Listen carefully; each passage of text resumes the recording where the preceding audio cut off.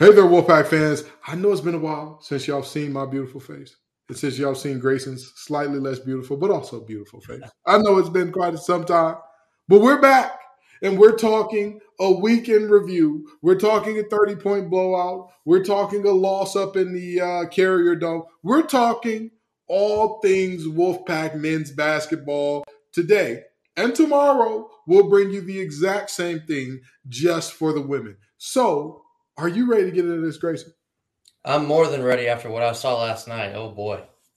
All righty, well, let's get into it. But before we do, I have to tell you that this episode is brought to you by FanDuel Sportsbook, the official sportsbook of Locked On. Make every moment more. Visit FanDuel.com/LockedOn today to get started. So we're going to go through the massive blowout against Boston College and also a massive letdown against Syracuse that Bert Smith might have had something to do with. Stick around for all that and more on today's episode of Locked On Wolfpack.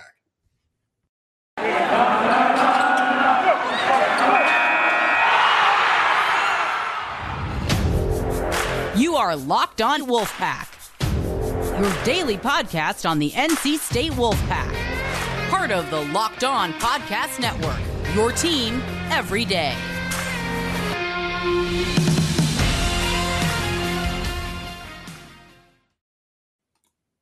So, Grayson, I know that you had some thoughts. I know that you had some very intense thoughts. So I'm going to let you get this one started. We're going to start off with the loss at Syracuse. How are you feeling about that game? What are you taking away from it? I was expecting we were going to start with the Boston College win, but hey, we can start with the debacle from last night. If you look closely, I think I still have steam coming out of my ears. One of the most frustrating losses I've seen in some years. Probably, I think the last time I got as upset as I did last night was when we went on the road to Wisconsin a couple of years back, and we were dealing with all the flop calls with Brad Davidson. That's probably the last time I got as fired up as I did last night. He drew what, 6 charges? Was it? Yeah, they made a graphic for how many flops, or not flops, but charge calls he had. That's how ridiculous that was. But that was years in the rearview mirror now. Mm-hmm. We got to talk about the loss from last night at Syracuse. Mm-hmm. Oh my God. I mean, it's okay. I hate blaming things on officiating. I don't think there's really ever enough officiating to completely pin something on. I think if you look hard enough, you can find plenty of other things that will tell you, hey, if we did this better, we could have won. If we executed XYZ better, we could have won.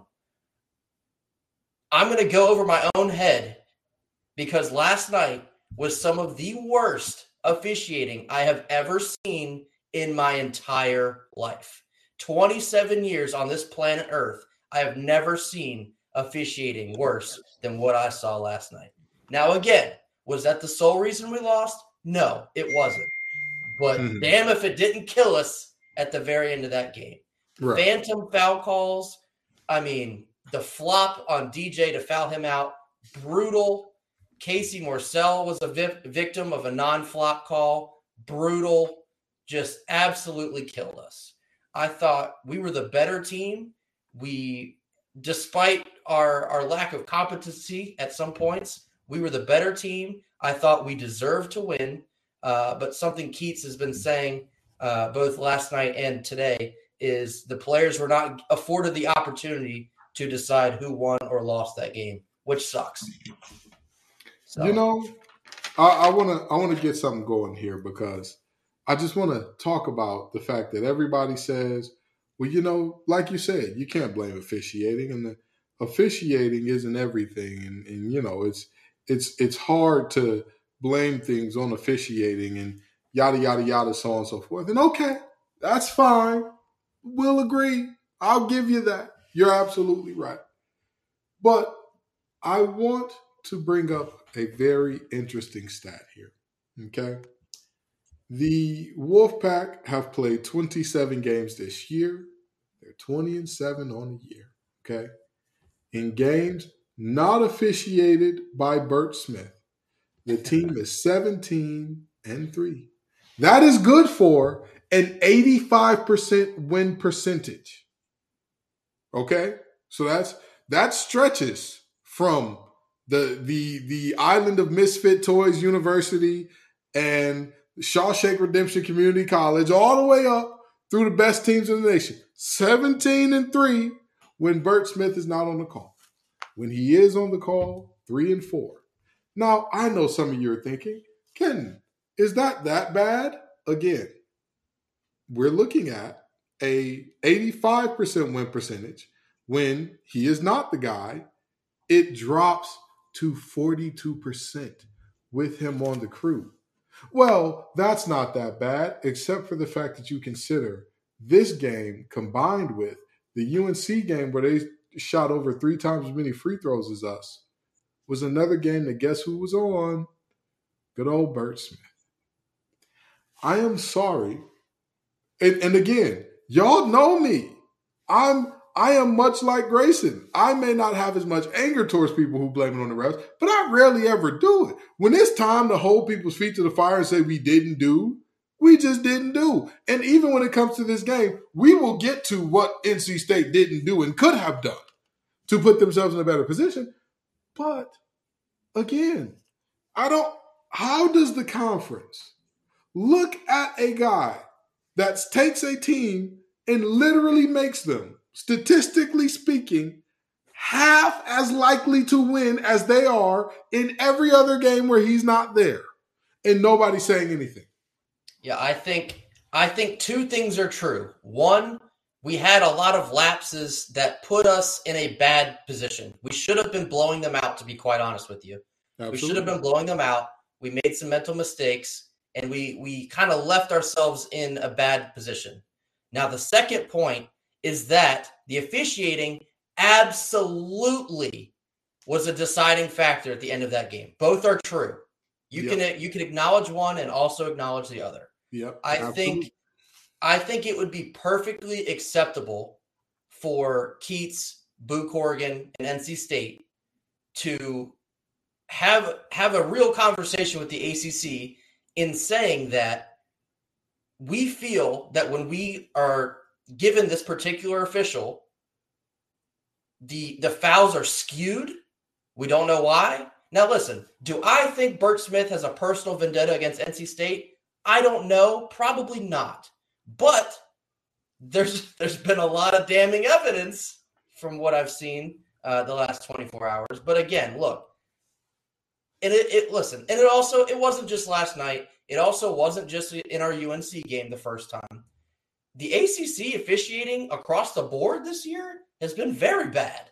It really hasn't just been us. So I don't want to paint the picture like, we're crying wolf here, pun intended. It's been bad across the board. It really has. I think the ACC really needs to look in the mirror, maybe get a new batch of officials, or something I heard on the radio today is maybe you take a specific batch of officials and you make them the official officials of the ACC. So that way you don't get these guys that are flying in all over the country and this, that, and the other, XYZ. There's a lot of external factors. I know. I'm rambling because I'm pissed. I just think that what we saw tonight is last night, unacceptable. The things we've been seeing in our other games, unacceptable. And look, UNC, when they went up to Syracuse, I thought they got hosed as well. I really do. I was watching that game. They had some tough calls. It's been across the board, just bad. And last night, probably some of the worst that I've seen. I'm very simply into this, right? Whether or not he has a vendetta doesn't matter to me. I don't care about that. My mother always had a saying for me. Everybody can't be lying on you. Everybody can't be lying on you. And normally most people, when they say everybody can't be lying on you, that just means that there's a lot of talk. But my mother, like me, very analytical. And she included numbers in that. So when she said everybody can't be lying on you, she said the grade shows that you're not getting it done. Your classmates corroborate the story that you're not getting it done. What's going on here? Everything is indicating that there is foul play here, like what I'm seeing. I don't give a rat's behind whether or not he has a personal vendetta against us. The numbers say that there's something going on here. The numbers say that. I don't understand how a team gets 2 times as worse or 2 times as bad or half as good with a specific official. And they don't go to the league and say, keep him away from our program. I don't care if we're on the road. I don't care if we're at home. He needs to be nowhere near us. This is ridiculous. This is absolutely ridiculous. And there are so many fans that laugh and say, ooh, NC State, they're being black helicopter people, until their team's on the receiving end of it. Because, boy, did I hear some fans recently talking about their team. Boy, did I hear some head coaches recently talking about their team and how things went with the officiating. And so it's easy to say, well, it's just NC State. You know, NC State never takes a loss and doesn't blame the officials. Except we do. When we played Kansas, I didn't blame the officials at all. I say Kansas was the better team. Their guards were hitting shots that I'm a firm believer that, you know, every defense, regardless of how well you play it, how well you do it, it's going to give up something. Every defense, when you try to cut off something, it's going to give up something else. And every defense has a certain point where you say, all right, we're going to force the quarterback to make this throw. We're going to force the back, or we're going to force their offensive line to open a hole against this. We're going to force the guard to make this shot off the glass. We're going to force their big to have to find a way to score against this. And if they do, we tip our cap. And there was a lot of plays against Kansas where I'm just like, you just tip your cap on that. And there was like 3 or 4 straight where their guards were hitting runners in the lane over Mahorchich, where I'm like, there's nothing else Mahorchich can do. He is doing everything humanly possible that you expect from a big. And I'm that way. I'm never going to say, oh, well, that's every game we lose is because of vision. I've said earlier in the year when we just could not draw up plays when it mattered, when we were just running ISO ball when it mattered. Hey, that's going to keep causing us L's. But when it comes down to a moment where I'm looking up and I'm saying, even some of the fouls that were called earlier on DJ, the foul where it was they said it was a horrible foul after he missed a free throw, I believe. To me, he got all ball. That was either a held ball or a no call, a play on. How you call a foul on that is absolutely crazy. And again, even on Edwards, when Edwards and I believe it was Edwards and Dewana that hit back-to-back. No, it was DJ Burns hit the first one, and then Edwards hit the second one. No. Edwards, then DJ Burns on the plays where they were straight up.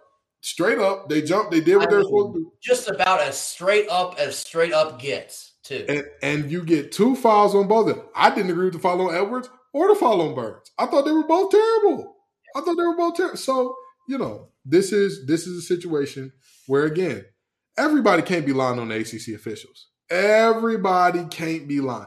And no other conference is getting as much heat about their officiating. And I didn't mean to take this whole time up talking about the officiating, but we'll start off in the next segment talking a little bit about how the things outside of Bert Smith and company that cost us this game.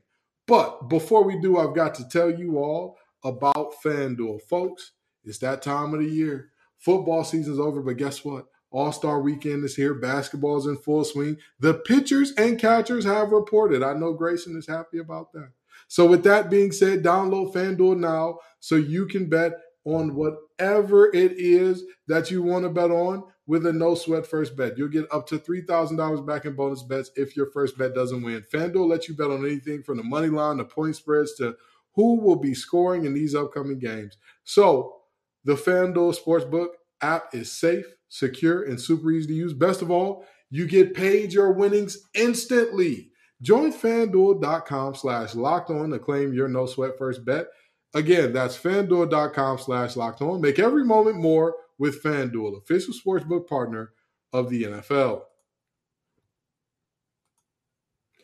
So, Grayson, I want to get this started talking about what Syracuse did do, and we'll get to the Boston College blowout. But I mean, it's not really too much to talk about there. It was a blowout. We dominated from the tip off, and it just was like.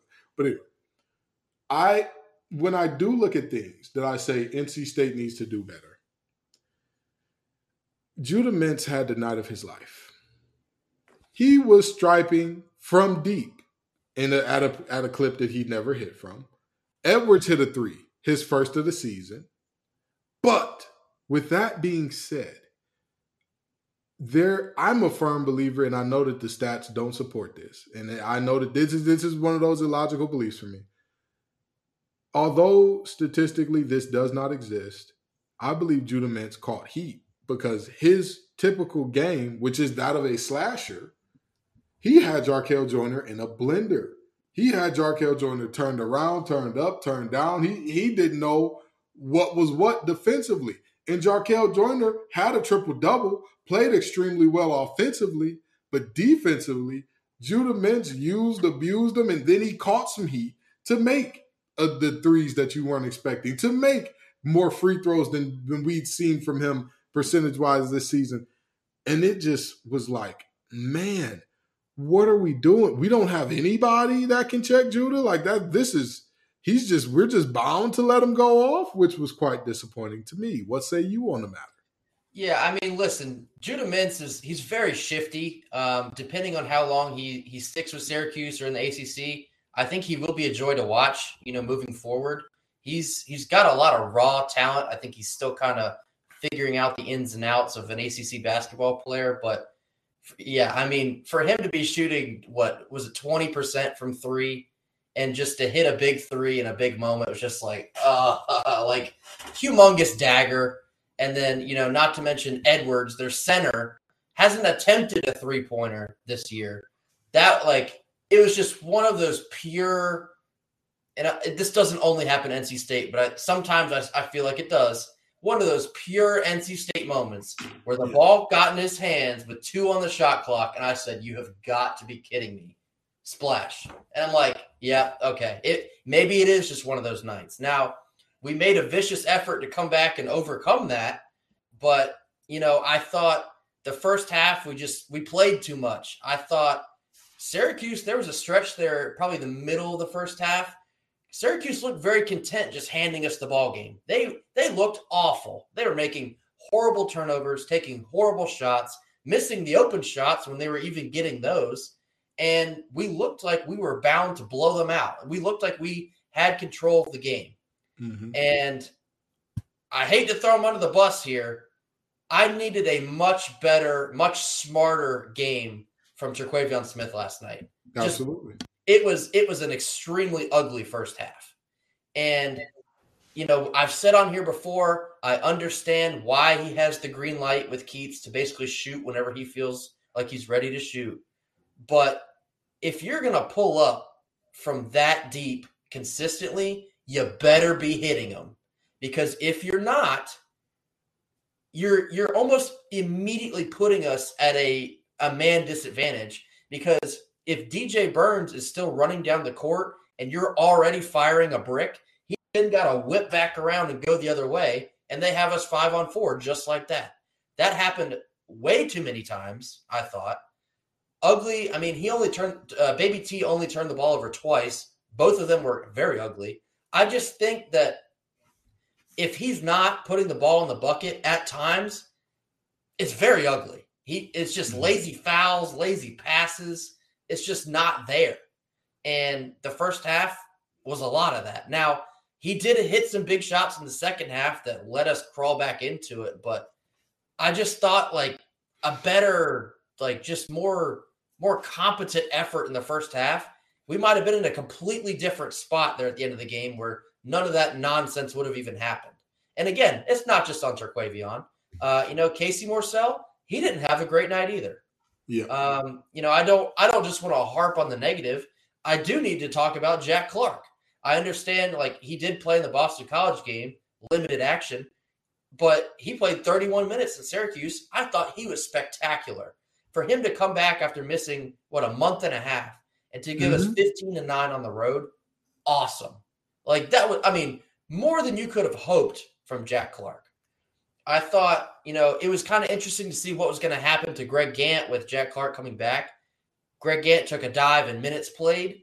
I thought it would have been beneficial to have him on the floor a little bit more defensively, but the way we were playing in the first half and just putting ourselves in a hole, you had to have Jack Clark on the floor for his offensive skills that Greg Gant doesn't have.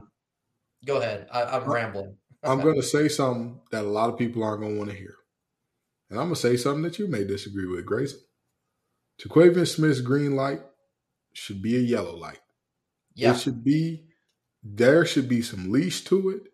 There should be some, all right now, hold on. Because what we are seeing here, I'm not saying that, Terquavion will never turn it around and he's going to be missing everything for the rest of the season. I'm not saying that. But what I'm looking at here, okay, and this is objective truth. In the last 4 games, 11 of 38 from deep. 11 of 38 from deep. Ain't going to cut it. 2 of those games turn out to be losses. When I look at Syracuse's zone, this zone ain't as terrorizing as they've had in the past. Oh, we had so many open looks last night too. Here's the part that angers me the most. It's not just about the open looks. It's about what we did to create them. This zone is pliable. There were opportunities whenever our guards decided to drive the ball. Good things happen. You don't beat a zone by whipping it around and shooting from the M in the logo. That's not how you beat a zone. You beat a zone with dribble penetration that then influences the zone to collapse. And then when the zone collapses, you kick it out. You beat the zone by throwing it to that free throw line, high elbow area. And when you get it into there, you trust the player that you've given it to there to make a good decision, which for the most part, DJ Burns and Jarkel Joyner, when they were there, they did make good decisions. I would like to see Terquavion play out of there next time if we see Syracuse in the tournament. You know what? Hey, you can stretch this thing out with your three-point shooting, but if you continue to miss, once you get to about 6 misses, all right, we need you to play there because we know that you can make the decisions we need. We know that you can make those shots. And it doesn't make sense for us to leave you out there. We know you're the most likely person to shoot that shot. And I know some people are going to look at me and say, Ken, are you crazy? The 2 threes that he had were the points that tied us up. Here's the thing. To me, and this is why I always say a football game is never determined by one play, right? Talk about the Super Bowl, talk about Bradbury. I said that the hold didn't determine the game, and it was a very ticky-tack call to me. I didn't agree with calling that call there. But I said one play didn't make the game because that play didn't directly result in 7 points for the Chiefs the way that Jalen Hurts fumbled it. And that's my mentality when looking at these things. So I don't see those 2 threes that got us back in the game as more crucially important than, I don't know, any of the 8 that didn't go in that led to a long rebound, leads to Syracuse on the run. Syracuse struggled against our set defense, aside from Judah Mintz, who, again, had the night of his life. Let's just be honest about it. Edwards was in hell against DJ Burns. He could not do anything. That young man, at one point in time, I saw him gesturing, fly me back to Amsterdam. Fly me back. The States is no good for me. Fly me back. Because DJ was giving them fits. It's a crying shame that DJ Burns' playing time got limited in this game because you could see he was going to take it over. He absolutely was going to take it over. I think it would have ended up a lot like the Wake Forest game. He was about to put the ball. I've said this multiple times on here. It was going to be a give the ball to the Italians moment, and he would have won it for us. Yep. There's no doubt in my mind. But that is exactly what I mean in terms of, again, I cannot put this all on, the refs or say, the 2 threes that Terquavion hit were so big that keeps them with an eternal green light.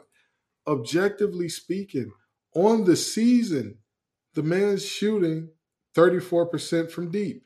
He takes some incredibly difficult ones, no doubt about it. So that 34% is impressive considering difficulty. But why do you have to shoot with such difficulty? You have a big that against Virginia commanded double teams all night. You have a guy in Jarkel who you can trust with the ball. I could understand last year, it was a different territory, right? Casey Morsell wasn't striping like he is this year. Even after this 1 of 9 night from deep, Casey Morsell is still, I want to say he's still above 40% from deep. Yeah. That is, well, yeah, maybe, just maybe we can look at that and say, you know what? Yeah, I probably don't need to be shooting that shot. I probably have other guys on this team. Casey Morsell is still at 43% from deep, even after a 1 for 9 night. Maybe we can look at this and say, yeah, I can knock down every shot. But you know what? I've got really good teammates this year. Last year, I get it. There were guys, I'm not going to say no names, who were really good shooters that acted as if they were terrified to play their role and shoot the ball. I understand it, baby. Shoot what you got to do. What you got to do. This team is not scared of the moment. This team is not scared of shooting. Sometimes the best thing that you can do is trust the guys around you. Trust the guys around you. So we're about to wrap this thing up. We're going to talk a little bit of the Boston College decimation, and then we're going to talk the boys in baby blue coming to town, because you know we're going to give you a preview episode on Saturday as well. You know we're coming at you. But we're going to talk some of that as well after a quick word from our sponsors. So, Grayson, the 30-point blowout of Boston College was our biggest conference win since, I want to say, 06, or maybe even earlier than that. I want to say. It was up there. With that being said, what did that game say to you? What did it mean to you? And even with the context of the loss that followed, what does it mean to you? Yeah, I love just the focus that we went into that game with. And, that was the game where, it's just Boston College is not as good as you. This is a game on the road that you need to have, and we went up there and we had it. Not to mention we shot the lights out. That's always a good thing. We hit 15 of 30 threes. I'd be hard-pressed to find you a game where you don't come out with the win when you shoot like that. But just it felt like everybody was on. Jarkel in particular, he had 26. Just couldn't miss at some points. DJ, again, he was kind of in and out. Didn't do crazy numbers, but he still had 18 and 10. That's a big-time DJ Burns game. Just everything felt like it was working. And I mentioned, Jack Clark, he did make his return in this game. And yes, it was in limited action, but just to get him running around, not to mention hitting both the 2 shots he took, that's always an added bonus. But, simply put, we went up there and we took care of business. Boston College is not as good as we are. They're not in any kind of way to change the trajectory that we are currently on, and we made sure of that. We went up there and we beat their teeth in, just like we're supposed to. 30-point dub, ice cream. Couldn't be happier with the win. So the biggest difference that I think occurred from this game to the Syracuse game was that when we had Boston College on the ropes, we took the knockout punches and we landed them. Yeah. In the Syracuse game, we had them on the ropes and we decided to have multiple possessions straight of kind of stagnant, no motion, standing around, tossed around the 3-point line, somebody heave up a deep three when we're up 9 points in the first half. You got them on the ropes. Go for the knockout. Go knock them out. You've got them. If for those of you who play Fight Night, you've got them in the stunned state. Okay, they're backing up. They're trying to cover themselves for their dear lives, and then you say, let me showboat a little bit. Let me get a little cutesy wootsy. Well, when you do that, you let them get back into it, as opposed to, and again, against Boston College, like you said, some of those shots went down. They took some of those same shots, sure. But is that the way that you want to get that knockout? Is that the way that you want to do it? When again, you could look at the zone and say, dribble penetration killed that zone last night. Every time our guards decided, you know what, I'm going to get to the paint, good things happen. Even if we didn't hit the shot, there was an open shot created. And yet we just, we kind of veered away from it. So the Boston College win, great job of hitting the knockout punch when you got it. But now we got the boys of Baby Blue coming to town. Oh, yeah. It's some revenge. I'm going to tell you this much. I'm going to tell you, I'm so geeked up. I'm so geeked up just thinking about that game. I'm going to tell you what. I believe the PNC is sold out for that game. Am I correct? They're sold out. Man, I've been listening to some James Brown. I need some get back. I need the payback. The big payback, baby. The big payback. Man, I tell you what, but there's a little bit of added spice, though, because UNC just went down to Miami on Monday. We just dropped this game to Syracuse. So now you've created an environment where both teams kind of desperately need to have this game, as if the stakes needed to be any higher for this one. It's gonna be a bloodbath. And, it's gonna be a knockdown, drag out fight. But you know what? I would love to see some of that. I hate to be this guy. I was a huge fan of Big East basketball. Back when the Big East was had all those teams and it was tough and it was nasty and it was rugged. It was like, this is different. Like, this is ball right here. This ain't. The refs are not, you cannot look at them for a call because you're not getting it, buddy. This is, can you put the ball in the basket? No blood, no foul type of territory. I love to see that. But we all know that's not going to happen, of course. It's just not the nature of today's game nor the nature of what happens when you play the boys in Baby Blue. But, man, I love it.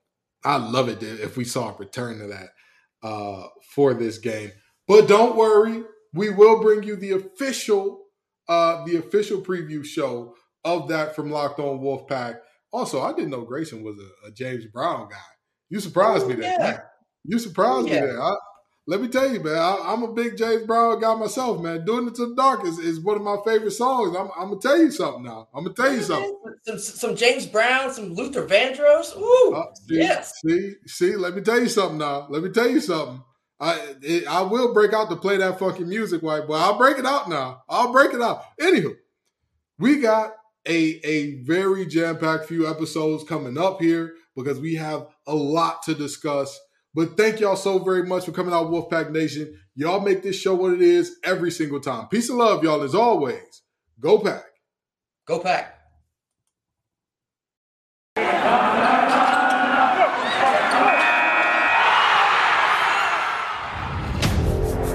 You are Locked On Wolfpack, your daily podcast on the NC State Wolfpack. Part of the Locked On Podcast Network, your team every day.